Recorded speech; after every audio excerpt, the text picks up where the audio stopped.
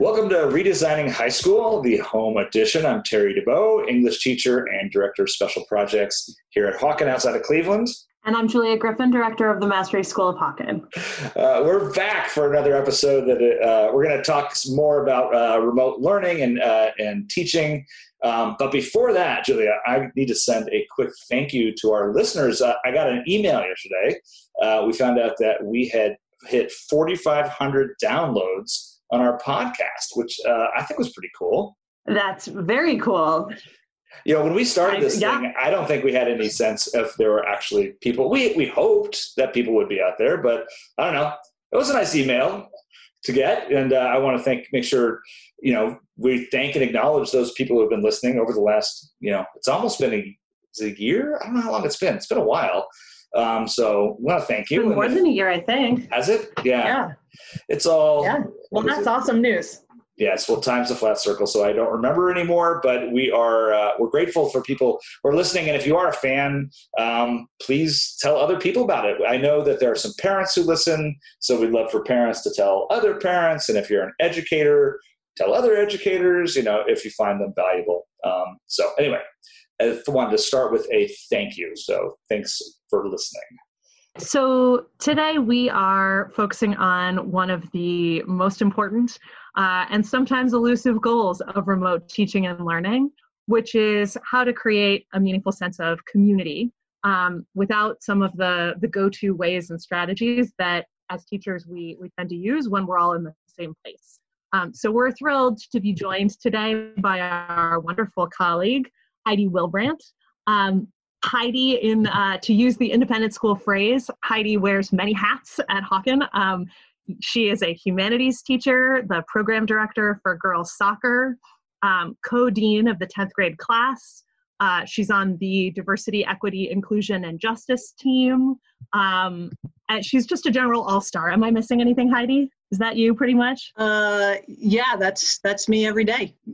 Every day, all day. Every day, all day. That's good. Oh, man. Well, thank you so much for joining us. We're so glad you're here. Yeah, absolutely. It's good to see familiar faces. Yeah. Well, so right before we left and did this, you did a presentation, you did a Loom presentation too about how to do this work. So you've been talking to us on the faculty about how to think through creating community and how to do it in this virtual environment. So before we dig into that, can you just talk in general about why community and connection are so important for teenagers? And I would argue they're teachers, but why is this such an important issue? Yeah, absolutely. As educators, we know that if we only focus on kind of the academic side of our students, we miss 98% of who they are, right, outside of our classrooms. And so creating space where kids can really bring their whole selves is really crucial for my classroom experience, in part because I think back to me as an introvert who is pretending to be extroverted in class so that I could, raise my hand and participate in ways that were to please the teacher and please my classmates. And then I think about all the other different pieces of my identity that in some ways I had to check at the door in order to participate in that classroom. So for me, it's just really important to think about community as that safe space, that safe place where kids can bring their full selves. And so that's easier to do face-to-face when you can kind of read expressions and you can read body language and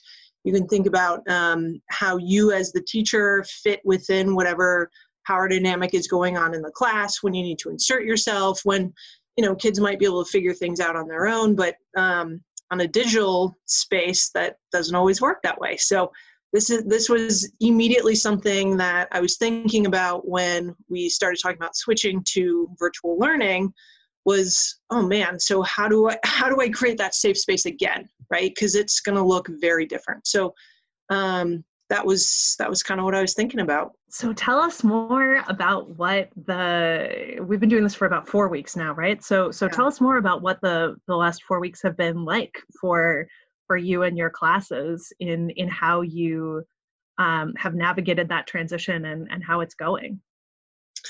Yeah, in some ways I I didn't want to kind of over program that space at the beginning. I really wanted it to be the virtual classroom to be a place where kids can connect with each other. And so at least on Zoom, I utilize breakout rooms every class period, but it also comes from, or we start with a reflection question. So a check-in in some capacity where the kids get the information, they get the kind of daily check-in question, and then they split up into small groups and kind of share out. So an example check-in question that we used earlier this week was, if your feelings were an animal, what would you be? And so they were able to connect and share with each other, and then I pop into each of the different breakout rooms, and we have conversation around, kind of what they're doing academically, but I always ask them, so what was your answer to the question of the day? And that in many ways is kind of where they can light up, and they can be kind of funny in some ways. Their personalities can come through. It also gives me a lot of information as a teacher where, if I have a breakout room, and all 4 kids in that breakout room say their animals are sloths, right? Like, that is a huge piece of information for me. So I can circle back and check back in with them and see how they're doing. But it also lets them know that while someone might be a sloth in that situation and feel that way, somebody else might feel like a lion and have energy to give and be more playful with things. So it allows them to kind of see how they can support each other in those spaces. So that's really been kind of my initial go-to, at least for the first 2 weeks. Things have shifted a little bit as, the kind of semester is wearing down, and kids are, the lack of human connection is really rough for them right now. But it's kind of forced me to step up my game a little bit and be a little bit more creative as to what the questions we ask are, how we connect, how we're looking at what each other needs. And so humor in some ways has been kind of that go-to for most of my classes within the past week or so. We've switched into that, just being silly and goofy for part of the time. Well, it seems like this is such a challenge. I mean, I'm teaching 2 of these courses. Mine both are always the first class of the day, so they start at 9, which I know in the real world is kind of a luxurious time to start. But for teenagers, 9 a.m., if they're given the choice, that's roll out of bedtime, right? So I've really noticed the energy starting to drag, and I'm wondering if you have advice or tips. I mean, you gave one there, but like, what else can you tell us about how to sustain this? Because not only is the semester wearing on, the not to be too much of a drag here, but the reality of the situation we find ourselves in is wearing. The solutions are unclear. I have a group of seniors. They found out that not only are we not going to be able to do a graduation ceremony, but we're not even able to really plan something in the summer. So the weight of it's beginning to wear on people. And I'm just wondering, do you have any advice or tips about how we might be able to do this in this sustained way to create this community? Yeah, so I've actually been thinking about that a lot, in part because if I think about my advisory, I see them, every other day. And we had a strong relationship going into this, but they are very much, they're a more quiet group. So there's that idea of playfulness, and it is just something that has to be cultivated intentionally. And so I've been doing a series of different games that we play, and we keep score. So we played Scattergories, and you can do kind of quick lightning rounds. So we did a quick 5-minute round of Scattergories, and it is revealing in a lot of ways, the kids' personalities coming through. And you have kids who are thinking totally out of the box, and then that actually allows you to use that as leverage for continued conversation, as probing why they were thinking that way, or what was going through their head when they decided, that this was the word that they were going to use. So I think quick things like that. I also do kind of daily challenges where kids will bring I'll give them a prompt where it's like, bring a family heirloom to class today, and we'll share out what that means to your family. And so it gives some insight into their home life and how they see themselves, but it's also kind of a low stakes way for them to share a piece of themselves when they might normally not. So I think it's today's question was, what would you bring something that you couldn't live without on a deserted island, right? And so I had a student bring a pocket knife, show his pocket knife. I had a student, think really literally about that. I had one student bring a stick. I don't know where he got this huge stick, but he brought it into class. It was a good laugh for all of us, right? I shared that I love my cat so much I would force the cat to come with me, and so it was a good way for us to kind of break the ice, but gain insight into how we're all trying to still stay sane in this type of environment. So it does seem like you're prioritizing the emotional well-being of students as opposed to getting to the content or making sure they have enough so that they can do the next assignment and all of that. It seems like your focus is definitely more on that dimension. Is that accurate? Well, yeah, and partially because we only have a limited amount of face time, right? So with our class schedule, I only see them 30 minutes every other day, and that is that is like gold to me in terms of how we can continue to maintain those relationships. And so academically, I know the kids have deadlines, they know what they need to do, they're still on track, and we do check-in meetings. So that is definitely part of my overall schedule and how I'm setting up classes. But I would much rather, know what a kid is thinking and feeling about their situation than whether they have constructed the perfect sentence. And so I think in this moment, that is what I have to prioritize, because it's their well-being and, their ability to develop as that whole child doesn't go away just because they're stuck in their house. So I think for me, yeah. Oh, go ahead, Heidi. No, I was going to say, and I think for me, that's what I would want and need another adult or another person to do for me is those check-ins. So I can at least afford that to my students. Yeah, I think that's so well said and so important. And I would even go further, which is to say, we know from cognitive science, right, that if a student is angry, if they are disconnected, if they are deeply sad, like it doesn't matter what learning goals you have for them today, they're going to be living in how they feel. And you can be living in the space of let's talk about the Odyssey, but it doesn't matter to them. So we know those things in a more typical classroom situation, right? But as we were talking actually a little before we started recording about how this moment in history is functionally representing in many ways an adverse childhood experience for anyone who's under 18 right now. And so in this time of disruption, I think it takes the stakes for all of that work that you're talking about, Heidi, and that you're doing, it takes the stakes up even higher, exactly as you're saying. Yeah, absolutely. And I taught middle school for the first 10 years of my career, and we were always talking about the two kind of metaphors we're using is that the baseball cap, right? So they're wearing a different hat every single day, trying on a different part of themselves. But then they're also carrying that invisible backpack around, and you don't know what's in that. You don't know what they're bringing to school. And so for me, that idea doesn't just live in middle school, it lives in all of us. And so trying to connect on that social emotional level is really crucial if we are going to have any type of conversation about their academic performance. So those two visuals really stick with me every time I engage and interact with kids.